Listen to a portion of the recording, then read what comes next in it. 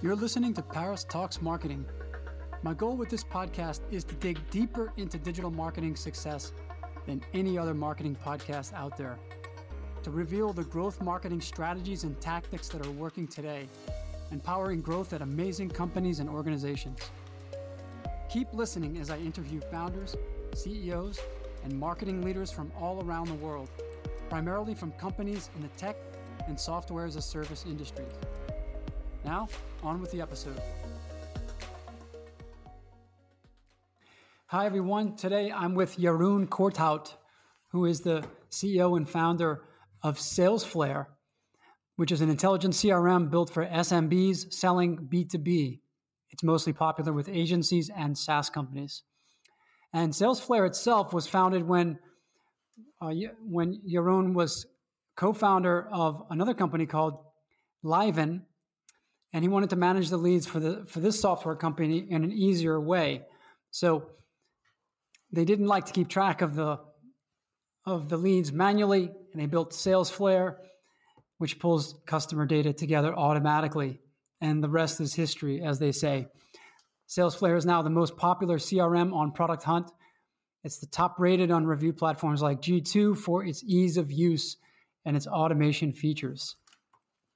So, Jeroen, welcome to the show. How are you doing? Yeah, thank you, Paris. Doing well.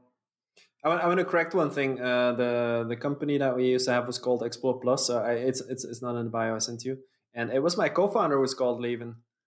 Oops, I'm very sorry about that. Yeah, no worries. Okay. But either way, I think this is a story that we see often, which is that you're working on some other product or project, and you realize that something is still not good enough, and you decide that you're going to fix the problem by starting your own thing. Is that generally what happened? And can you walk us through that story of how you founded SalesFlare? Yeah, that's very much what happened. I personally worked previous to Explore Plus. I worked in a marketing consultancy called Across Health. The name doesn't matter. Where we used to work for big pharma mainly and some biotech, and we would help them to basically digitalize their marketing and sales. And we used a lot of Salesforce in there. I was very popular with big companies. And we also had Salesforce internally. And Salesforce was my very first CRM, and I took it very seriously. So I really tried to organize myself in there because they told me that's what it was for, right? But I didn't manage to. It was quite cumbersome. It was slow. Everything seemed like it was from sort of another enterprise planet. I was used to these very simple to-do list. It was called Wunderlist. I had it on my phone. It worked perfectly for me. And then in Salesforce, all of a sudden, I had to fill out this whole form. And then if I would, it would trigger another one. And the notifications would only come if I opened up Salesforce, lots of stuff like that. In the end, I reverted back to my old ways. I stopped using Salesforce. I saw that most of my colleagues weren't really using it. They were just putting in opportunities to report to management. It was really more like a management reporting tool than it was a sales tool. And even at some point, one of my colleagues said like, oh, maybe you shouldn't put the opportunities in that early. You should maybe wait a bit for because otherwise management is going to expect stuff. So don't do that. So really, really minimal use. And I didn't do anything with that insight for a few years until we were working on Expo Plus. And we actually needed a practical sales tool to help us follow up leads. And I knew that Salesforce wasn't helping with that. We looked at the market, we looked at different solutions, and we found some really nice things, much, much more helpful than Salesforce. But in the end, they always still failed on us, or actually we failed on the systems. So what we noticed is that at each time we sort of got in this downward spiral where we didn't input the data in the CRM as well as the system expected. So because it expects you basically at any moment to fill out, like you meet a new person, you put them in the CRM, you place a call, you put in the CRM, you send an email, you put in the CRM, you have a meeting in the CRM, you see an email signature, you say copy paste into the CRM, a new person is copied in, you're like, I know a new person at the company, put it in the CRM. Oh, and if you don't keep up with it like that, then at some point the system doesn't contain all the information. You cannot rely on it anymore to be a practical sales tool for you to help you. And then you start filling it out less, and then in the end it's just you stop using it and it becomes useless. And at some point we were working a lot with data, and we figured like, okay, but this data, it already exists in different places. The emails and the people you're in contact with and the email signatures and all this kind of stuff, relationship strengths, that's all in your mailbox. Then you have meetings in your calendar and people and people you're in touch with. There's calls in your phone, which you can be connected via the phone numbers to the people.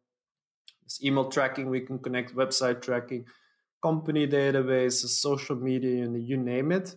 And if we just connect all these things together, the system computers are really good at doing that. People are not great at that, but computers are great at that. And then it would just feed it to the salespeople, and they can then use that information to manage their sales in a way better way, because there's going to be much more data available in a much more easy way than you would ever do manually. And that was in 2014. We started Salesflare, I think about exactly 7 years ago. And now we have over 2,000 companies using our software actively. We are, I think, rated number 3 on G2 for ease of use, and number 1 actually for ease of implementation. Mm-hmm. A lot of happy customers, and we're growing. It's not super easy because we're up against a lot of big competitors who have way more money than us, but it's going well. Mm-hmm. Can I ask you, what, in your opinion, when you started the company in 2014, based on these pain points that you just laid out, which mostly has to do with people spending too much time in the CRM and trying to keep it up to date and less time selling and making deals? And I do think that is a common pain point that I see a lot of CRMs trying to address. In your opinion, what has changed in the CRM space in the last 7 years since you started? Salesflare? A lot of things. In the beginning, when we started synchronizing emails, people thought we were crazy. They said but why would you have your emails in the CRM? You should only have the important ones in the CRM. All the rest. People were of the idea, fed by the salespeople of CRM companies, that you should only put the really important stuff in a CRM. And that was mainly because, if you would put in more, that would be crazy. You would have an enormous amount of work. Nowadays, I think every CRM out there has a sort of email synchronization feature. If they don't, they're way behind. We've seen CRMs becoming more and more about communication, putting that at the center, something we did from the start. And that the data is basically it's not so much an address book anymore.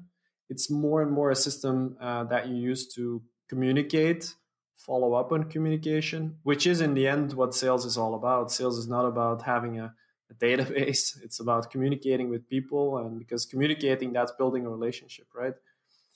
I think that's what I've seen mostly in the last 7 years, and recently we're also seeing that CRMs are becoming more and more the sales tool. So they've been evolving from let's say databases to sales communication platforms.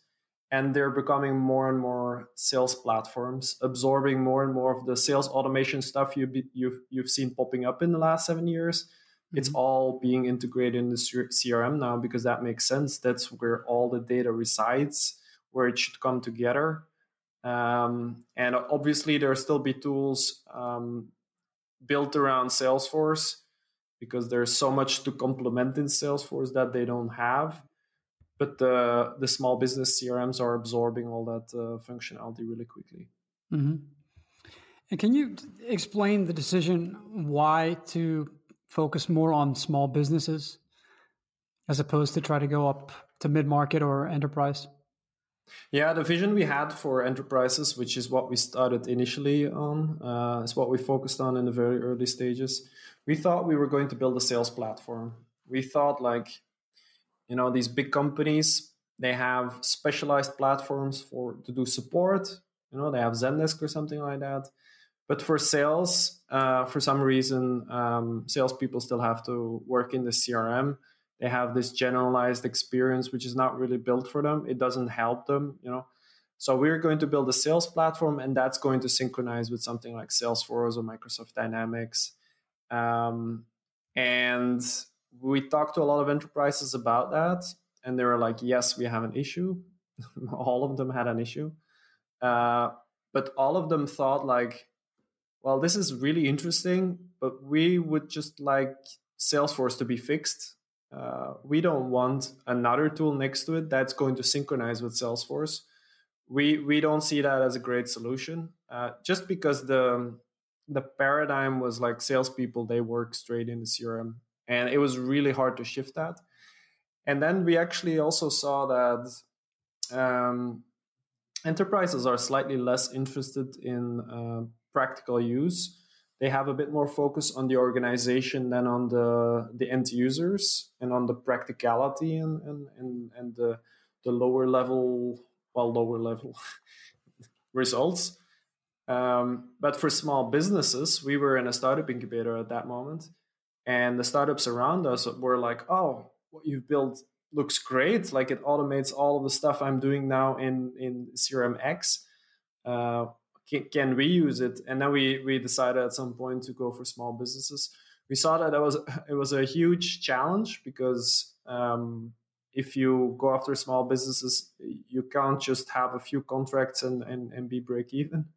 But anyway, we took the challenge, and it's slowly working out, let's say. Mm-hmm. Is there a direct relationship or connection between positioning for small business and also positioning as the best in terms of ease of use? Is there a relationship between those two, or is that a coincidence? No, I think the one goes hand in hand with the other. If you want to attract small businesses, they want something practical, they want something easy. It needs to be out of the box, go fast, help them. They don't want to lose time on stuff. Plus, we also get a large amount of people trying out Salesflare, starting with Salesflare. If everything would be super difficult, we would be, it would not be profitable for us because we would have to do an enormous amount of support to get people up and running. So we make everything as easy to understand as possible. You can do everything by yourself if you like to. There's really like you get on the software, it shows you how to work with it. Then there's a checklist to check you off. It motivates you by giving you extra days on the trial if you do things. It has videos, it has articles, like everything is there. Obviously, if you need us, we are there. We can help with anything, and we go further with our support than many others. But we try to make our support unnecessary. That's our goal. Mm-hmm. Are there any particular industries that you feel are more appropriate, or do you have a higher concentration in certain sectors or industries within small business? Yeah, we have higher concentration in agencies, which is kind of a broad thing, but it's a lot of digital marketing agencies. It's things like events agencies and consultancies, and actually also software development companies that write software for others. And then on the other hand, we have a lot of tech companies. Historically, mostly startups, but we're attracting more and more medium-sized ones as well, like telecom operators and stuff. That's the main two personas on Salesforce, and then we have some others. Okay. They are more niche. Yeah, I'm interested in your opinion on the relationship between the CRM category and this new emerging category, which is sales enablement, with the likes of Outreach.io and others like that, SalesLoft, who are, I think, focusing more on the actual outreach elements of Mhm. sequence to nurture sequences and outbound sales. How do you see that relationship? Do you think that these categories might wind up merging in the future? They will certainly merge, and they will first merge in small businesses. Hmm. Actually, we've built in an email outreach tool in Salesforce already last year. So you can use Salesforce from outreach to closing, and I can see that going further and further. In the enterprises, it might stay specialized solutions for a while.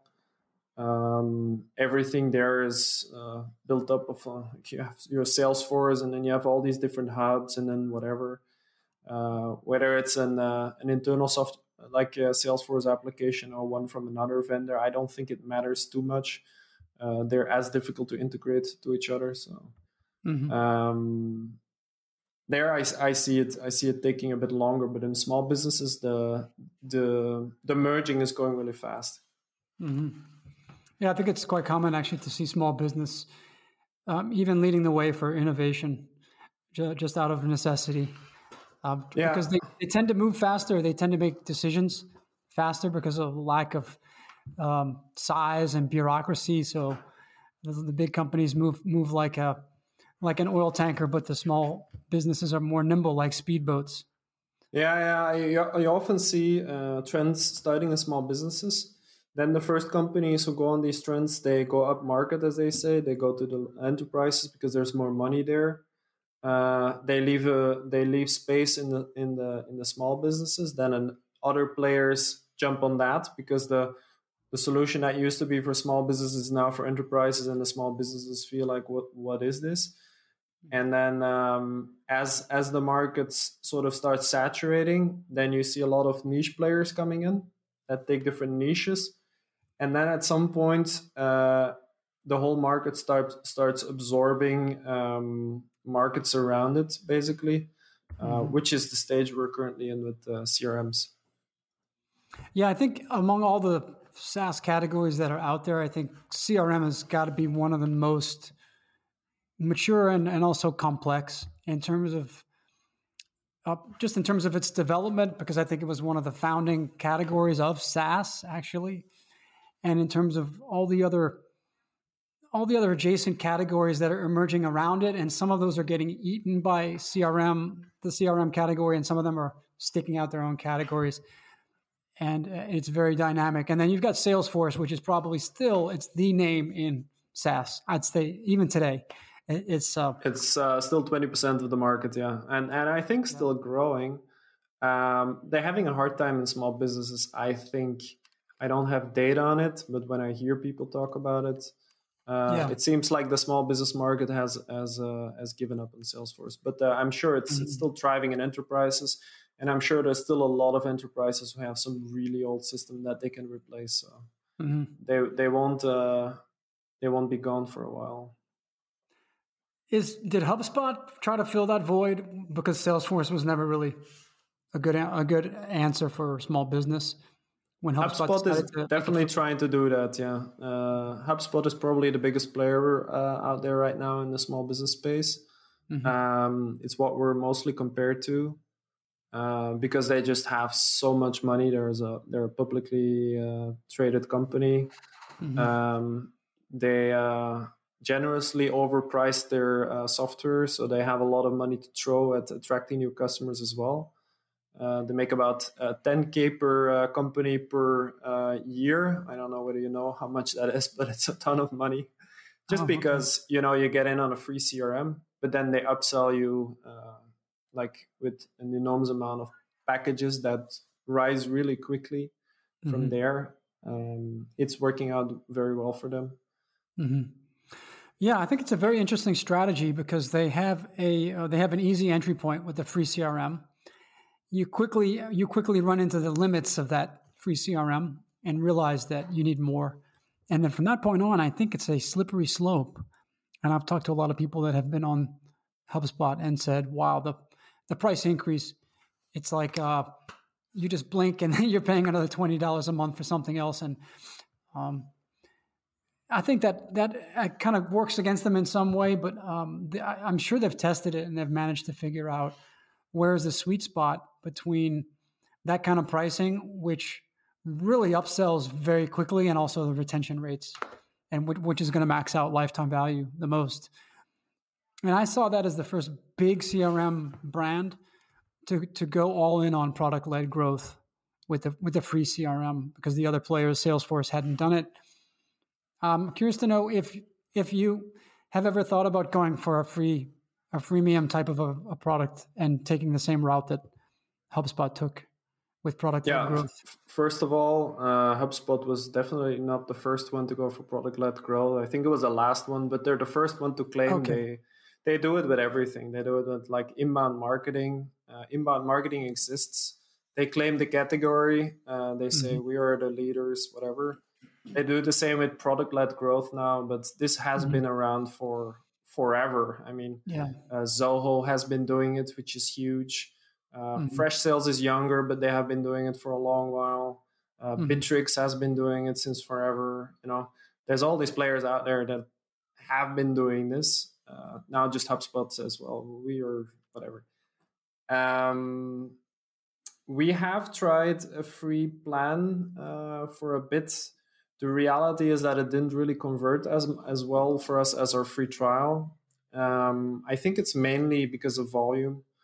If you don't get the crazy amount of volume, then it probably doesn't pay off. Because what people are doing anywhere is they're comparing different CRMs. So they're making a bunch of trials next to each other, and they see which one they like the most. And I think price is a smaller consideration there. So for us, it didn't work out. We did a sort of behind the scenes kind of trial without scrapping our free trial model publicly, but it didn't work. Yeah, interesting. And I was just also checking out some of the pricing plans, and I think there's some established levels. I know I was looking at Pipedrive's pricing, and you all are only differing in the middle plan by about $10 a month or €10 a month. And I also think now that people are I think they generally know what to expect in terms of what they should be paying for a CRM given a set of features. And it's going to be more about other less tangible factors, the ease of use, the UX, the adoption rates that they see in their team using the product. And I think this is probably what is making the final decision. I think you're spot on. It should at least be the thing that makes the final decision. I mean, would you go for a CRM that your team is going to use or one that your team is not going to use? I think that should be the main deciding factor, because if it's a CRM your team is not going to use, then you better get none. So I think if you make a list of criteria for you to choose a CRM, put that on top. Are they going to use it or are they not going to use it? And then from there you can add other criteria. But check that first, involve your team, have them try it, see whether they like it, see whether they see themselves working with it consistently every day. If that's a check, then you can go for other checkboxes. Yeah. Now, salespeople sometimes need a bit of an incentive too to do a good job keeping the CRM up to date. Do you think it's a good idea for salespeople to be partially compensated on their use of the CRM? I think it's a possibility, but it's not. I only see this kind of things, at least in our customers, being implemented in those that don't take the real issue seriously. Like the main thing is you choose a CRM that is going to fulfill your goals, because there's many different CRMs out there. You make sure that your team is going to use it by involving them in the process, by seeing whether it's actually something they want to use and stuff. Then you sit together with your team and you figure out how you're going to use it together, because you can use the CRM in many, many different ways. If you do all these things, then I think you're on a path to success. Like compensating salespeople based on whether they fill out the CRM or not, is usually used as a quick fix, but one that really is like a very dangerous one, because what will happen is you will have to define what it means to use the CRM well, and then people will do exactly that, but they will not use the CRM properly, because that's not the what is communicated to them. What is communicated to them is like, if you fill out X opportunities a month and you put in X calls, you get money. For instance. Regardless of the results. Yeah. Cool. I want to now dig a little bit deeper into some of the marketing efforts and what I'm seeing and using some of my tools. And I want to start with organic SEO. Unfortunately, I can't share my screen, but let me just describe to you what I'm seeing. Something happened around March 10th. Just about 3 weeks ago, something happened and your organic traffic exploded. You know what happened? You're aware of that, right? I'm gonna reveal the secret for you. It's a scoop. First time I reveal it. It's also been since the end of March. We upgraded the performance of our blog. That's all. When you say you upgraded the performance of your blog, are you talking about the site speed, or are you talking about the content? Yeah, so there were a few basic things that we solved first. There was our hosting provider in Cloudflare, which we use as a CDN. They were not really communicating with each other well. Like the hosting provider had this kind of filtering thing that if from the same IP, it would get a lot of visits, and Cloudflare is often the same IP. It would start blocking it. That was one thing. But then mainly from there, what did we do? We replaced large images with smaller ones. We did a few extra performance fixes, but I don't remember the specifics. We also worked a bit on cumulative layout shift. This is when a page is loaded, how it then shifts. But in the end, it was mostly about loading speed. And Google rewards loading speed a lot, apparently. We were also very happy to see that. If we would have known, we would have started way earlier with fixing this kind of stuff. We weren't doing badly, though, but it's just that extra... I think we went somewhere from in the 80s to around 90 or 100 for most pages on the blog in terms of score on Google page speed. And that just skyrocketed things. And which tool are you looking, by the way? Is it Ahrefs or? Yes. Yeah. And just for the sake of the audience, what we're talking about, this explosion, what we're talking about is, at least from what I'm seeing, is somewhere around 10,000 organic visits a day. Just 20 days ago to today, almost 18,000. So you're quickly on the path towards doubling your organic search traffic in about a month, which is amazing, considering that you're not going from 1 to 2. You're going from 10,000 and you're about to hit 20,000 in the last month. I have very rarely seen something like that. And thank you for sharing the secret sauce, because I've heard both debates about page speed, and there's a lot of case studies published out there that show that that page speed actually doesn't move the needle as much as people do believe. But it sounds like in your case, we didn't do anything else on exactly that date. So, yeah, and that's great. One other thing that I noticed about your blog, well, there are a couple of things that I want to point out. The first is your cadence. You're blogging almost at least more than once per week. It looks like in some cases there are weeks where you publish 2 or even 3 times per week. Do you have a strict editorial calendar that you stick to, or how do you instill that level of discipline and consistency with the blog? We publish every Tuesday and Thursday, actually, consistently. I think we haven't missed one in a year or something.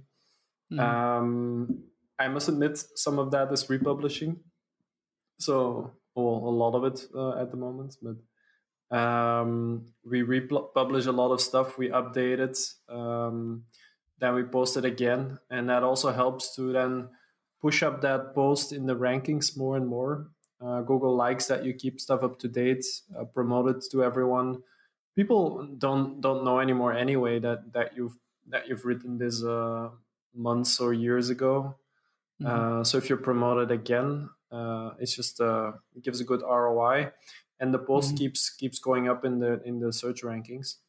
Yeah. How do we do that? Yeah, we just plan for it. That point. Yeah.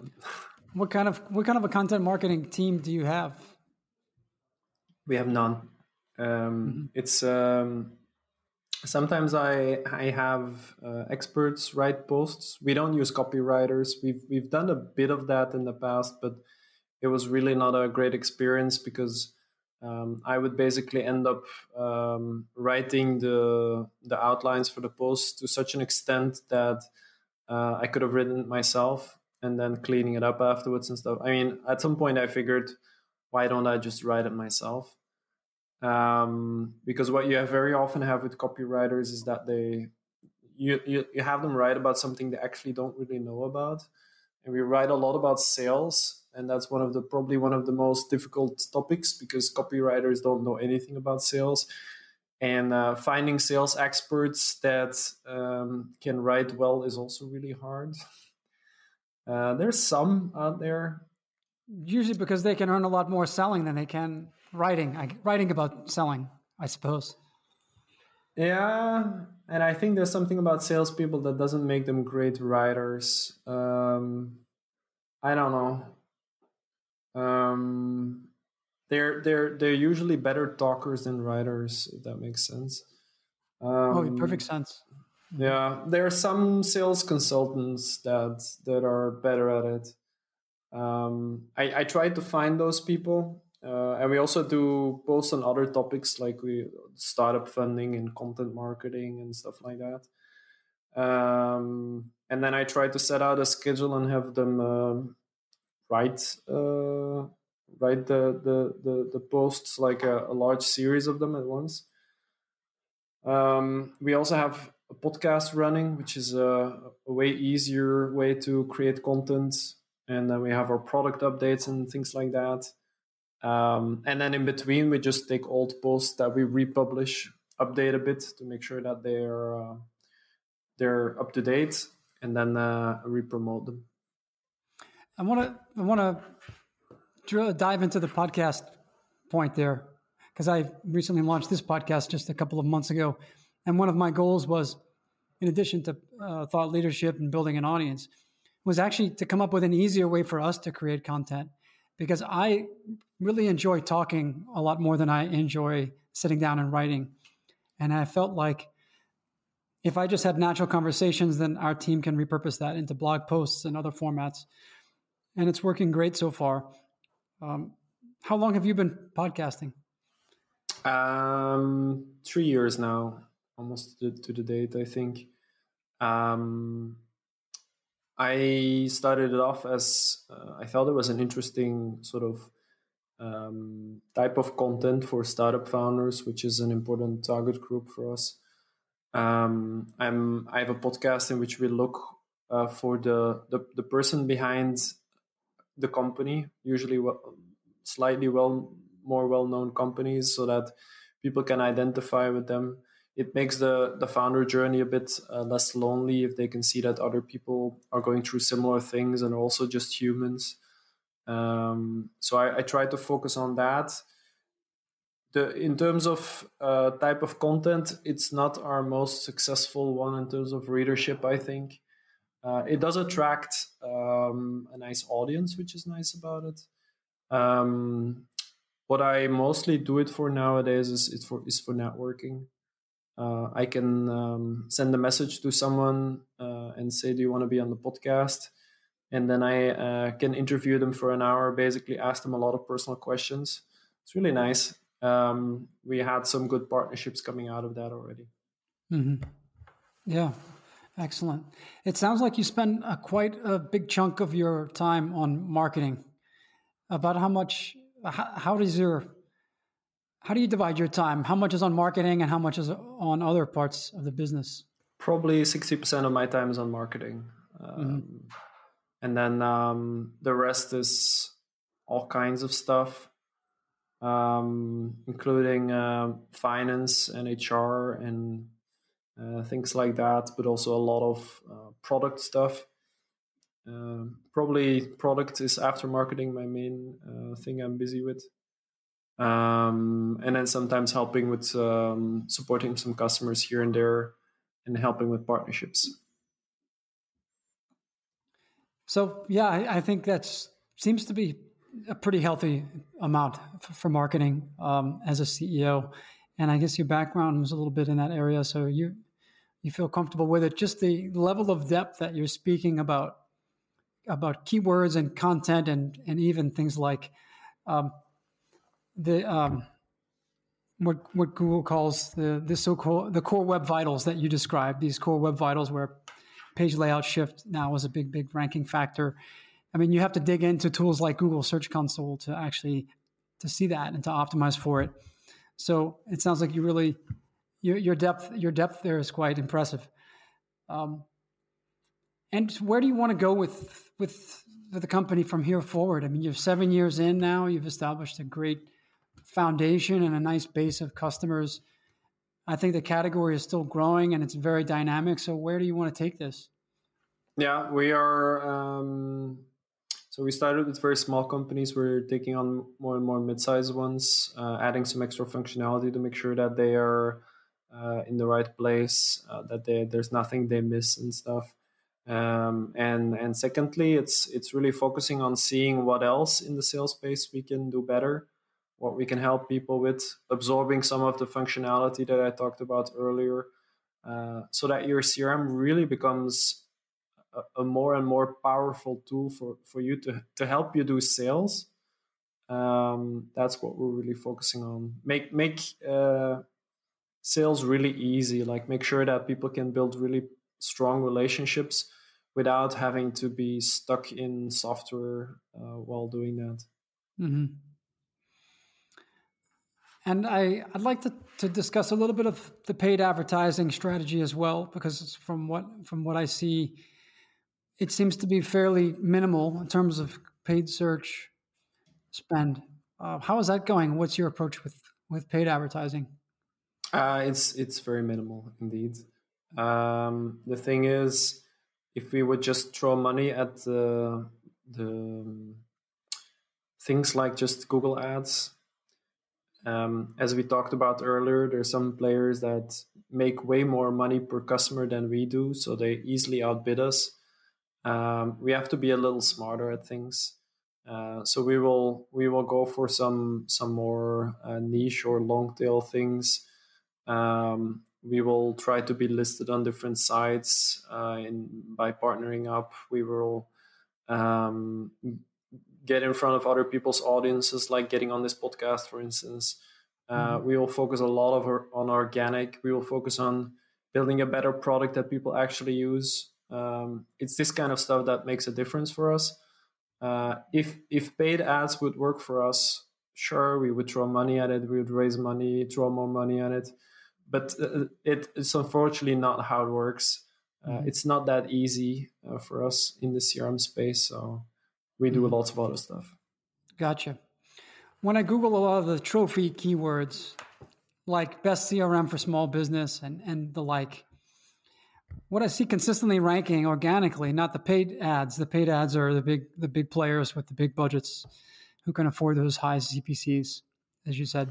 But the organic results are pretty much dominated now by your Capterras and G2s of the world, the aggregators and reviews platforms. Do you have a particular approach or a strategy for gaining presence on sites like G2 and Capterra? Mm-hmm. Yes, we do. On G2, which is what we mainly focus on, we would just ask people to review us. That's our strategy. It's very simple, but it gets us reviews and it gets us rated. So we are I think, top 10 rated on G2. We're the number one easiest to implement, second one in terms of support, third in terms of ease of use, and I think also second in terms of best results, like best results from implementing the CRM. And that's just we just ask people. This it's not more complicated than that. Sending automated emails and all this kind of stuff never really works. It's really when you ask as a human being to another human being, that's still the most powerful thing. And yes, there's G2, there's Capterra, and there's lately also been some Trust Radius. But next to that, there's also lots of other sites popping up. Those are also interesting ones to focus on. Mm-hmm. When do you think is the right time to ask for a review? When people are excited. We're still figuring out exactly when that is, but when they're new on the software, when they're signing up the moment they pay, when they are super happy with the support, these kind of moments. Do you implement anything like NPS surveys that go out? Yeah, we have an NPS thingy that asks you like how happy you are, and if you give a good score, it's like, do you want to review us? And then people can say yes or no, and then we see that most people who say yes, and they're redirected from there to the review side, right? Most people at that moment are like, too busy. I mean, there's nobody looking, nobody asked. It was just the computer asking. They're like, okay, whatever. And they don't fill it out. So, but we keep track of it, and we still ask these people personally, which sometimes works out. What works out better is just if you're actually in a conversation with someone asking you at that moment. That works well. Yeah. I have to believe that you all internally use SalesFlare. Am I right? We use SalesFlare, yeah. Yeah, I mean, I think it does make sense that with small businesses, especially, I know that you could say all businesses are about relationships, but especially with small businesses, I think it's even more so the case. And a CRM that can focus on the maintaining quality relationships and using those relationships also as a way to win business is really key. And a lot of that comes down to even the context, I think, which is that, Definitely. Hey, we learned that, I don't know, Jeroen was just in the news recently because they launched a new feature. So I'm going to reach out and just congratulate him for that. And I'm going to nurture that lead. I'm going to keep it warm. And these little things and these little gestures, I still believe that most salespeople don't go to the effort to do that well. Not just keeping a lead warm, but doing it with the right context, actually. And I think it's especially true with small business. Yeah, although I think enterprises also have a lot to win when it comes to building relationships. They can, it's just that in many cases they're so badly managed and their software doesn't allow for it that they just don't. And that you feel like, okay, this is the fifth salesperson I'm talking to now, and they don't know what the others knew, and they're just taking me for the money. And if you have this kind of feeling, I think as an enterprise at some point you're also going to start failing if that's how your customers feel about you. But yeah, small businesses are definitely leading the way there. They do it at a different scale. They have better tools. Excellent. Well, Jeroen, this has been great. Is there anything that I didn't ask you that you'd like to share with the audience? Nothing I can think of.